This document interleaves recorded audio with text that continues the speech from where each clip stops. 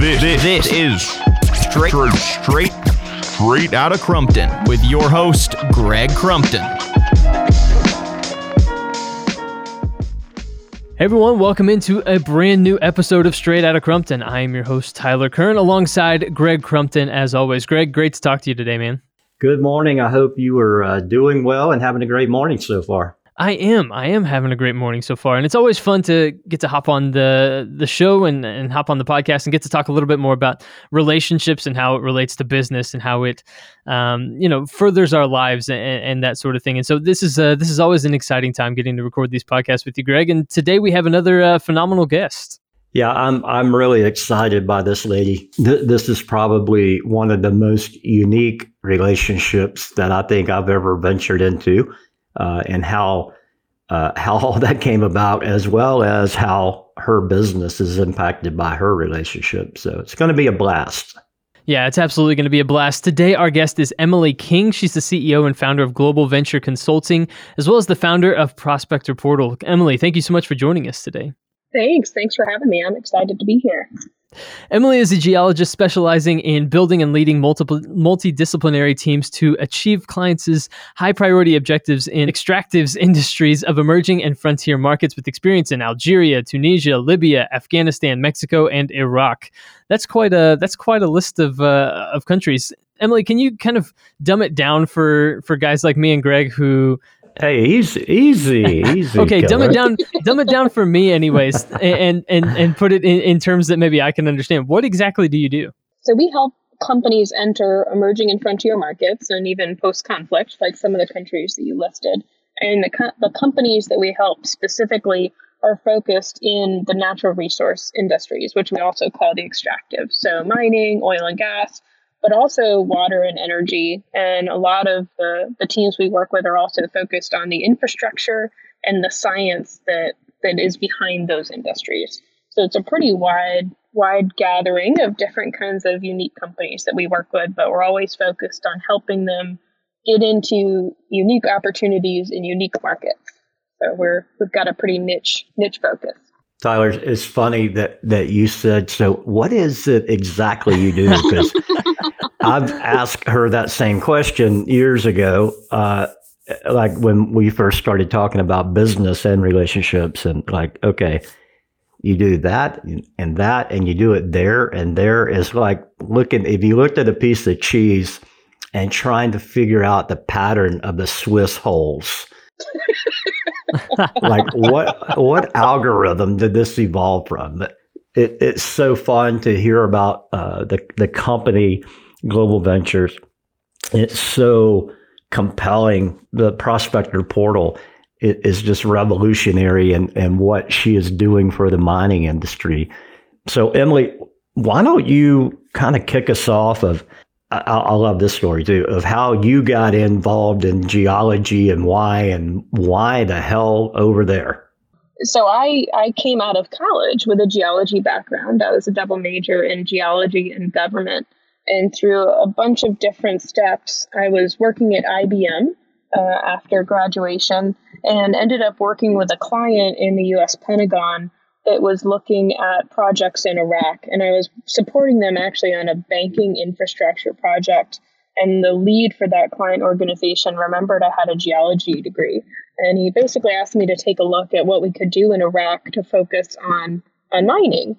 And when that client then moved into Afghanistan and the Pentagon started to focus on economic development in Afghanistan, I went with the client and became a government employee and ran a mining exploration program in Afghanistan for 3 years for the Pentagon. And through that, really got involved with the mining sector and trying to attract foreign direct mining investment into Afghanistan. It's also where I met my husband, Greg's cousin.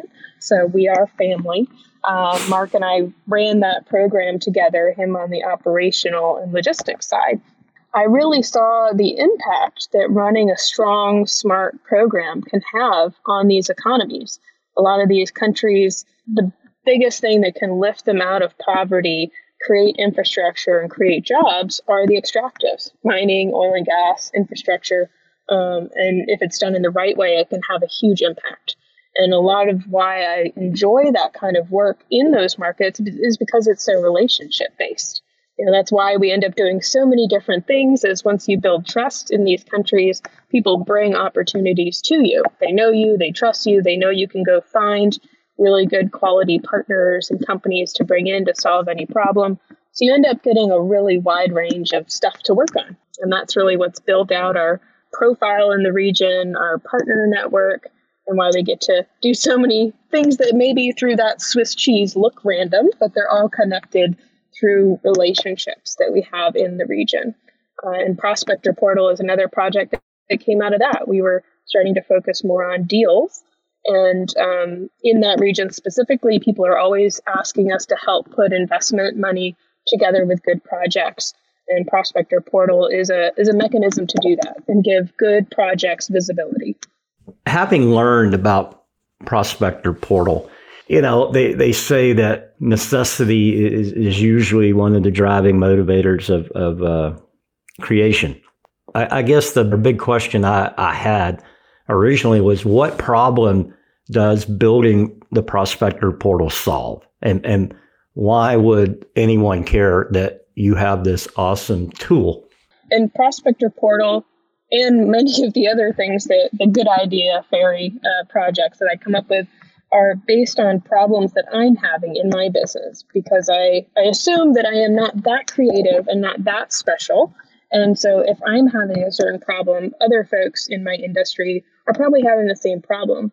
And what I found was mining is an incredibly data-focused and data-wealthy industry. And yet when you look at how the industry attracts investment, the industry doesn't leverage all of that digital data. It's still done in a very old school way.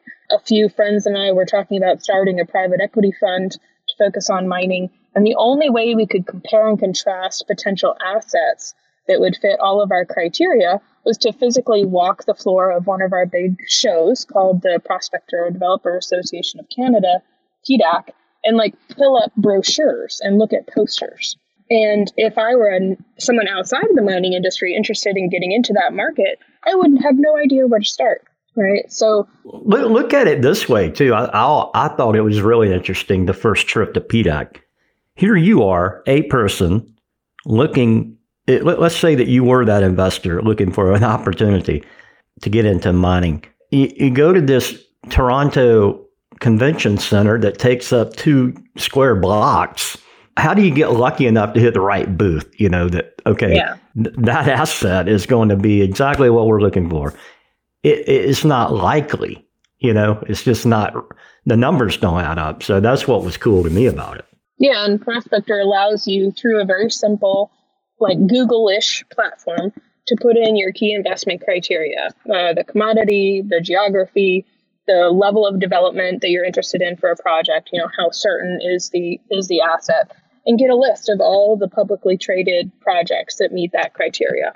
So it's to give an investor a starting point, much like what I needed. Here are our different criteria. What would fit check off all the boxes that we're looking for? And nobody had that, right? I mean, I asked around, everyone's like, no, it's still, I have to make Excel spreadsheets and I have to go, download all these documents. Unless you wanted to buy a house, there was a platform that operated in a similar fashion. Absolutely. We took a lot of inspiration from Zillow and Expedia and the way that it allows users to compare and contrast hotels, houses. Why can't you do the same thing with a potential investment? That's a really, really great point. And I was looking earlier at that list of countries that you have experience in. Were you always interested in traveling and seeing different places and going to places like this? Because, when you say Iraq and when you say Afghanistan, you're talking about places that aren't necessarily the safest places to go. So what was that like for you? And was that something that always kind of piqued your curiosity? Tyler, are you planning on a little vacation I'm unaware of, or what? I might, as soon as I can get out of my house, man. Right? Yeah. Same here. No, I did my study abroad in Cape Town, South Africa, and having grown up in a very, very small town in Maine, going from that to Cape Town, a completely different, environment, really opened my eyes that I enjoyed seeing different parts of the world. And most places in the world are very, very different than we assume they will be from sitting here in the US. So yeah, I think from that point I was open to it. I don't know that I would have sought it out as a vacation, but being able to go and do these kinds of projects for clients that are in that neighborhood and understand how to operate there, I got really comfortable, and I really developed really close friends and essentially family in these countries. So now I love it. And I think that, when we were talking several years ago, understanding how those relationships are to this day still really instrumental in growing Global Venture. I mean, those relationships you made, 10 years ago now? Mm-hmm. This is 20. Yeah. So, when you develop it, and you said in your opening, really key word that we talk about here a lot is a trust factor. And nothing really gets done until two people or two bodies or two entities exchange trust on a limited degree, a little bit of a degree, whatever. But nothing happens until you feel compelled enough to say, okay, I'm going to go into the foxhole with this person. But you have to have trust in order to do that. And you have to have a relationship in order to build that trust. So I just love the fact that you mentioned names to me. I'm like, how do you know that person? Well, I was riding a camel, I think it's just really cool how you have taken, your early career relations and turned them into a career-long endeavor of bringing those folks in and through your work and helping them as well grow their work. Yeah, I think when you find people who are genuine and who do good work and who you enjoy working with, that's what I want to wake up and do every day. I think life's too short to work with people who are not fun, right? And one of our partners and from the region gave me really good advice very early on. And he said, if I stop smiling and laughing when I'm working with somebody, I stop working with them because life is too short, right? Wow, that's cool.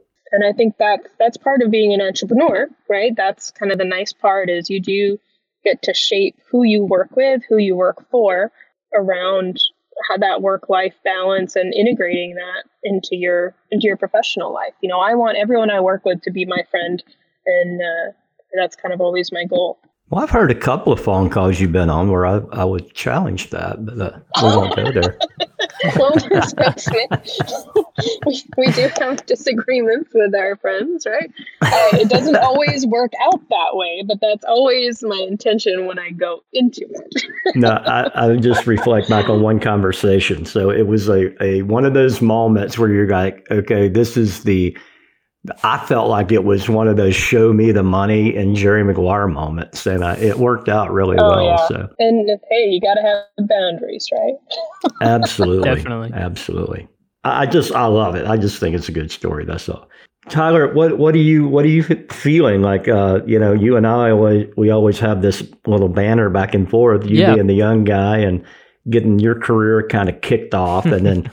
With my rather unique and boring lifestyle, or not unique and boring, of being an air conditioning guy, quote unquote. And then we got Emily riding camels and four-wheelers in the desert. So how do you, when you're sitting there putting a web podcast together and obviously doing tons of editing on my part, how does that hit you? Like, wow, this is weird, or I just love to get your reaction because you always have a unique perspective. Yeah, so I think what's most fascinating to me, and what one of the things I want to ask Emily about is just that, with every podcast that I do, with everybody that I talk to, I try to find common ground and try to find ways that we can relate to one another. And I know that when it comes to building trust, especially in a foreign country, sometimes that can look different. Sometimes that can take on different forms when it comes to building friendships and building relationships and things along those lines, people that you're going to work with. So I think I'm most curious about maybe how relationship building and building trust looks different, maybe in different cultures than it does here in the United States, or how does it differ from my experience? Because anytime I've gone overseas, you just realize there are quirks, there are idiosyncrasies about every culture that just differs from your experience. It's not better, it's not worse, it's just different. And so, Emily, from your perspective, how has that worked as far as just building relationships, across different cultures and across, country lines and that sort of thing? I think one of the parts of the cultures I work in that I really appreciate and have learned from is the amount of value they put on family. And in a lot of these markets, you deal more with family-run businesses, right? You'll have multiple generations involved. You'll have husband and wife teams, which I'm part of, but is not the norm in the United States, right? You really don't see that often outside of maybe, some small businesses. So I really appreciate that. And I think in order to build relationships, we've had to open up our family in order to kind of create that personal bond. And I think another component is, the longevity. You have to be in it for the long haul in these communities and in these cultures. They don't want someone who's just going to show up, expect a deal, send a few emails, and then be gone. They very much want partners. They want partners that are going to be coming back to them with new ideas, new concepts, new opportunities.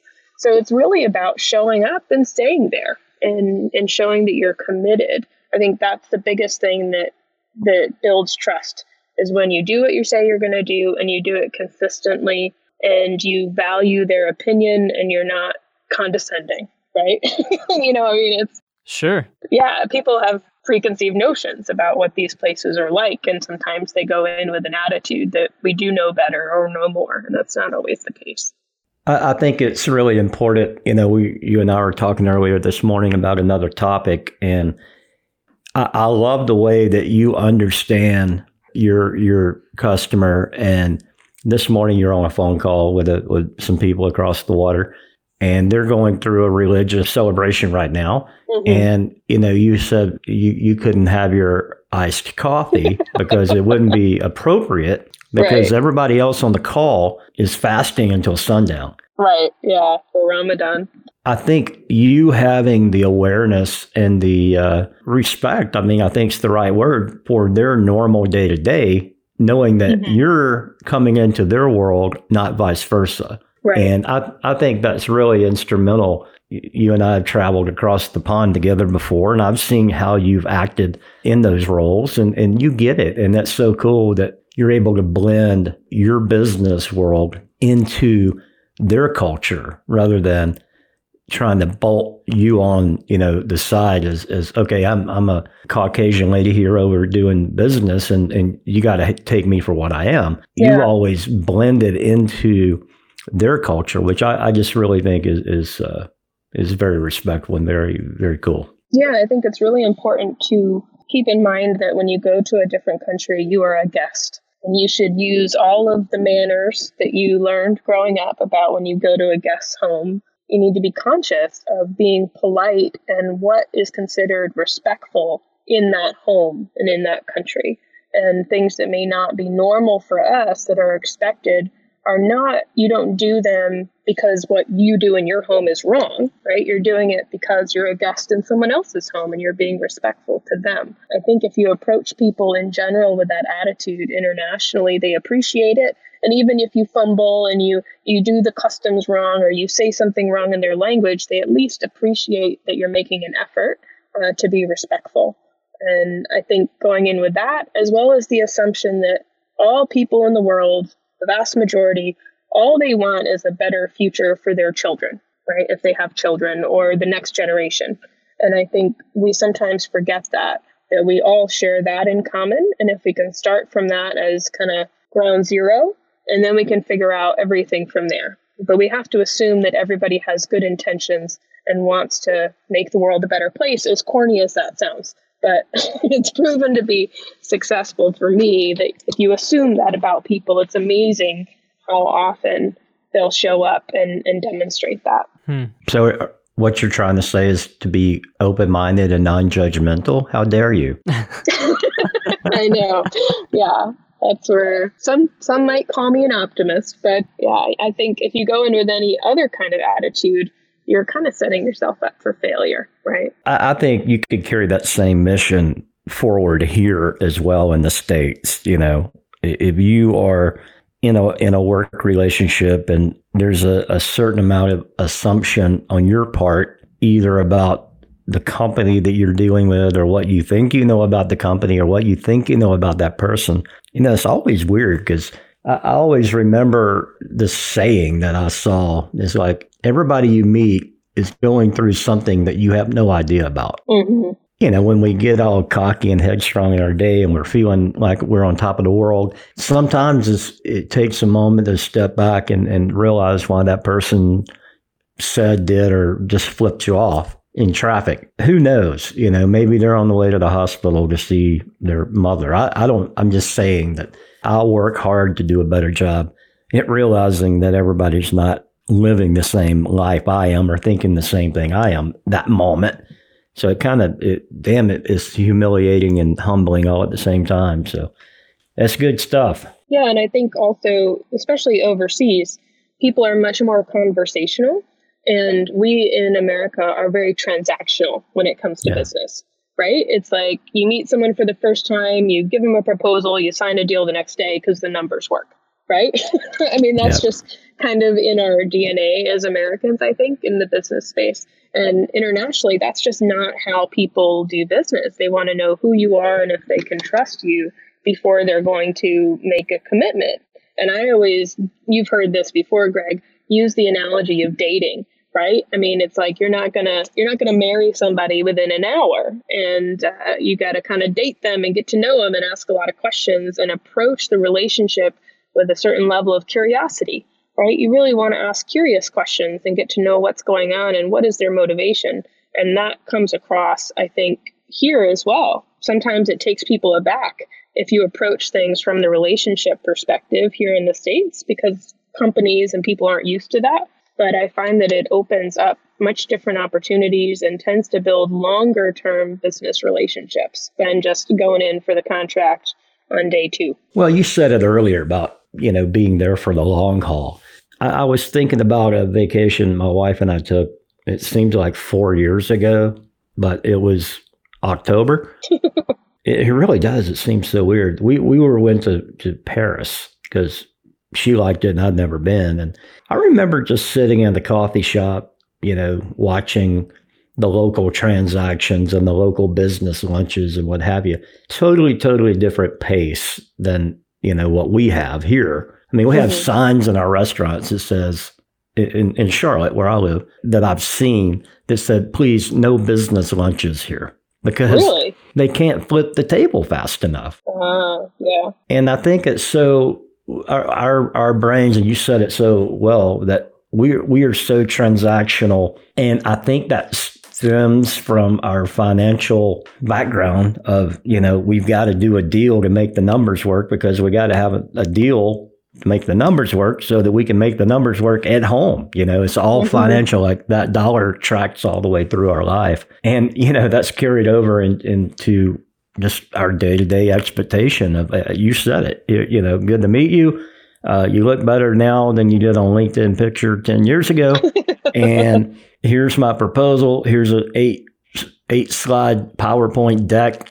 Get back to me if I can help. And bam, you're off and running to the next one. And I talk about Gittimer on here because Jeffrey Gittimer has been a longtime friend and somebody who is going to be on this podcast. I need to call him. I said that last time, but he always says one of his sayings, people love to buy, but they hate to be sold. When I think about that, it's so true. You need something done at your house. And I know that you have had a lot of stuff done at your house lately, Emily, due to... We bought a fixer-upper. Your fixer-upper. You've even done some of the stuff at my house. Well, I got to pay my rent. Got to pay my rent. But if you think about that, like pretty well what you want, or you wouldn't be at the point of calling a contractor in. Because with today's modern technology, I mean, we understand so much more now than relying on this salesperson to educate us. Most people have done some amount of homework or a tremendous amount of homework. And when you're at the point of like having somebody over, you're ready to kind of consummate the deal. Like, just tell me what I need to know. I don't need to know that there's 44 colors. I like these 2. Which one's in stock? But that goes against the grain of building that relationship. But We do it because you were talking a while ago about balancing family, and you have a young, smart kid that you interact with often, and she's very active in your life and in Mark's life, and y'all blend that so well. But, you got to get the tile redone on this wall because it's falling off, and you don't have the 30 minutes, you just have the 15, and all that just makes the tension, as my friend Sam Frohline uses that word a lot, of the tension of the moment in a good way or a negative way that makes you act or react a certain way. So I don't think we'll ever figure it out, but I think it's just important to be cognizant of it. Like, all right, am I taking the right amount of time or the proper amount of time based on the situation? If I know I need a Samsung blankety blank model monitor because I've either had one, I like it, I've researched it, I just need a transaction. But if I need somebody to explain LCD technology to me, then that's a whole different kind of relationship. That's an educational-based sales role, which is, I love that particular role because I like to teach the items that I know about. So just observations from an old dude. That's what that is. But I think that's also one of my big lessons working in the Middle East and North Africa is that Americans have a tremendous reputation for being good trainers, and much more so compared to perhaps some European countries, right? They want American partners to come in, not just because America has good technology and rah, made in America, our ability to train people in a way that brings them along, whether that's educating someone in a way to sell a new technology or the way that we partner locally and bring local employees up into senior level management is very, very different than our competitors from Europe and other regions. And I think it's a wonderful thing that American companies can build on, is that ability and willingness to train and include locals from different communities in what we're doing. Well, that I'm a huge fan of myself. So I think we could go all day because I like hearing how your worldwide maneuvering has helped your business become what it is, and it's a super cool business. So congrats on that. Thank you for taking time with us this morning and talking. I hope your weather's better than mine. It's raining and 57 degrees.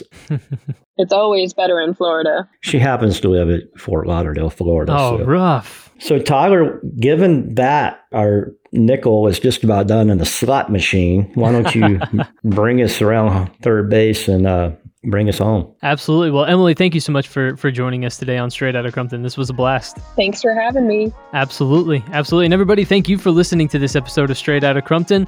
We've loved having the opportunity to bring it to you today. And so we'll be back soon with more episodes. But until then, subscribe on iTunes or Spotify and bookmark Greg's blog, and we'll be back soon.